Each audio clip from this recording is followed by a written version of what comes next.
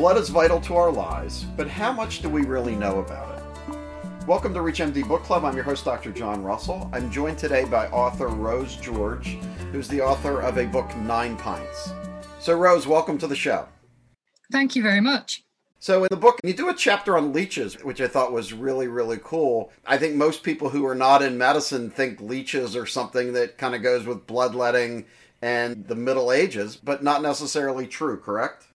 Correct. And I'm so pleased you brought up the leeches because much as I don't really like having a leech on me, yes, I think leeches are so fascinating because, as you say, outside medicine, people just think they're barbaric. I was astonished to find out that leeches are still used in very precise and impressive microsurgery. So as you will know, as a medical man, they are very useful still because of their natural anticoagulant. So if you have a reattached part of your body, or maybe, for example, your lip or your ear, where there's lots of very, very tiny capillaries to reattach, and if that's not working and the blood's not flowing, even today, one of the things that will be prescribed as a last resort is leeches, and they work. So you write a very kind of poetic, beautiful tribute to Dame Janet Vaughan, who I'm embarrassed I did not know who she was. Can you tell us who she was? You shouldn't be embarrassed because criminally, many people don't know who she was. She has played such a crucial role in setting up the modern system of blood donation. She was a hematologist and she was working in the 1930s, and that was a very hard time to be in medicine for a woman. There was spectacular sexism. When she was working on hospital wards, she wasn't allowed to communicate with patients. She had to convey it to a male official who would pass on a letter, and she was forced to eat with the secretaries who were all female. But she didn't let that faze her. She was an extraordinary woman. And when it came to the run-up to the Second World War, Janet Vaughan looked at this and she thought, okay, we're going to have a war. We are going to need blood, especially as people were expecting London to be aerially bombed pretty immediately. So in late 1938, when talk of war was very intense and acute, Janet Vaughan looked into how much blood was available for all the ensuing trauma that would inevitably happen after this terrible bombing.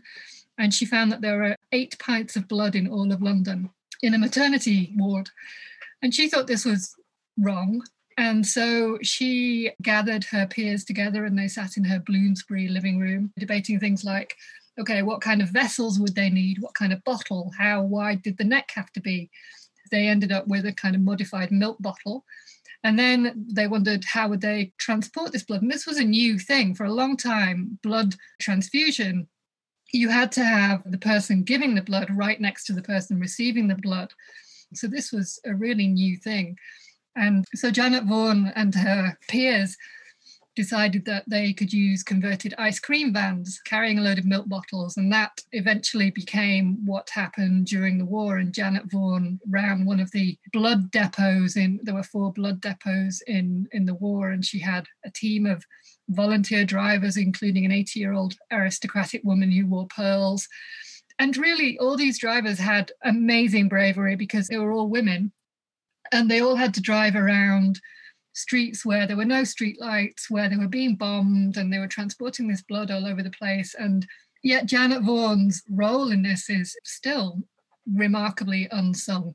Probably amazing how many lives she saved in Britain in a very unheralded way. Exactly. Talking about the components of blood, when I was in medical school, I had some classmates who regularly sold plasma. And you think, what could be more honorable than these nice, healthy young medical students selling some plasma to have some money for books and things like that? But the true story of plasma sales is not so sunny, correct? So there are plenty of folk who think it's fine to sell bodily fluids, such as those college students. But there are plenty of other people, and that includes me, who think it's ethically problematic and also practically problematic to pay someone for a bodily fluid, because what happens then is that you encourage people to donate more than is wise. And in the US, you can donate plasma really frequently, and yet there hasn't been any really good long-term research on what giving plasma every couple of weeks does to the body. And so there are all sorts of objections to this. And the World Health Organization doesn't condone the selling of blood. And I think the reason that the US plasma industry is absolutely huge because there's been this verbal linguistic separation. I think if we called plasma blood plasma, then perhaps people would think twice about selling it because we don't think it's right to sell blood.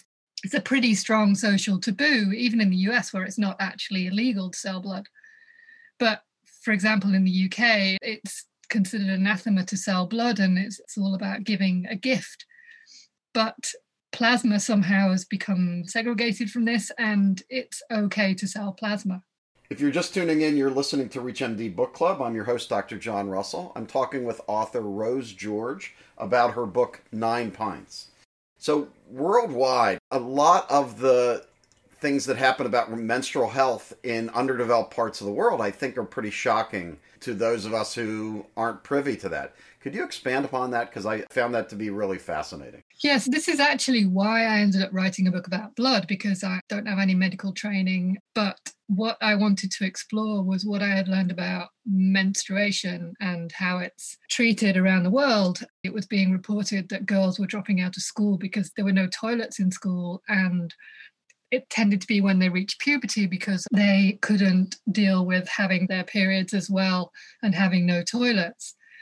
And I remember going to a small village in Liberia once and visiting this really fancy school that had been built by a local nonprofit. And it was really nice, but they hadn't installed any toilets. And I spoke to the class of young people, and this young woman put her hand up and she said, look, I'm currently wearing like 3 pairs of panties, 2 pairs of pants, and that's because I've got my period and it's too far for me to go home and there are no toilets. It really makes me furious that girls and women are having to put up with this. And the most acute example of the poor treatment of women just because they're menstruating was when I went to Nepal with WaterAid. And in Western Nepal, there is this very unpleasant tradition called chowpadi, which entails anyone who has their period is immediately thrown out of the house, not allowed to set foot in the house, and has to go and sleep in an unheated shed. And I've seen these sheds, and honestly, some of them are worse than the cow accommodation next door. And it's just a horrible system. And luckily, it's now been getting a lot of attention, and hopefully it won't survive. And then you introduced a very interesting character, coined the moniker the Menstrual Man. Could you tell a little bit about his story? He was a relatively uneducated machinist from South India. And he had an arranged marriage, which was normal, but kind of a love match, I think, in the end.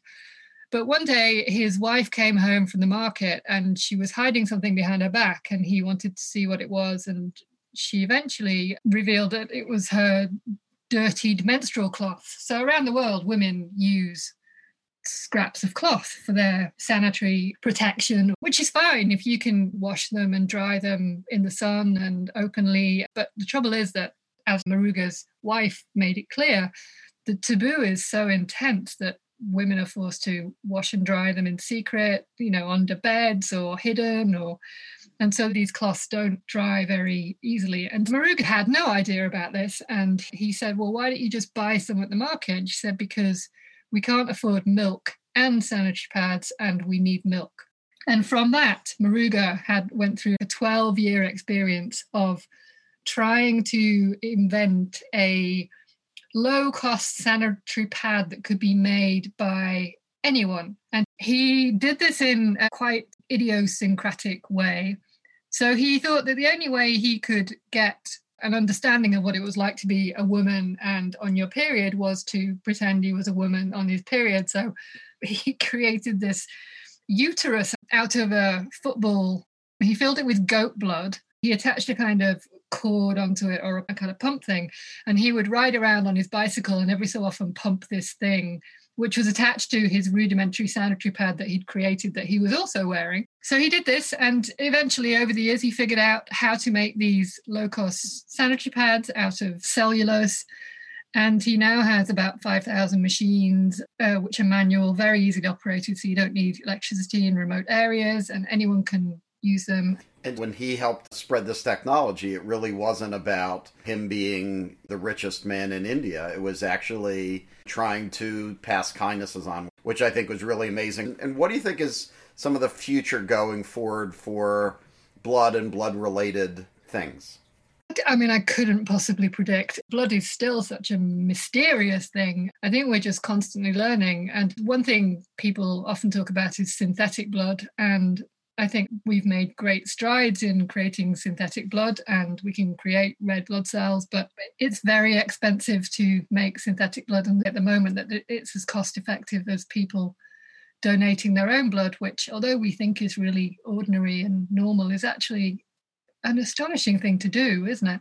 To give away a body tissue to an absolute stranger who you'll never meet. But I also think with the COVID-19 pandemic, we know now that it's got a damaging impact on blood. So we're learning more about blood and viruses. And I can't predict what's going to come next. But I know that whoever lives in 50 years, they're going to look back at us and think, we didn't know very much. Just as we look back like 100 years ago or 200 years ago, and we see medical men transfusing people with dog's blood and cow's blood, and we think that they're primitive and a bit silly, but they were doing what they could with the knowledge they had. And I'd really actually like to be around in 50 years to see what I think will be massive advances in what we understand about blood. I too hope I'm here 50 years from now and you and I can get together and look back on this discussion. So, Rose, a great, great book.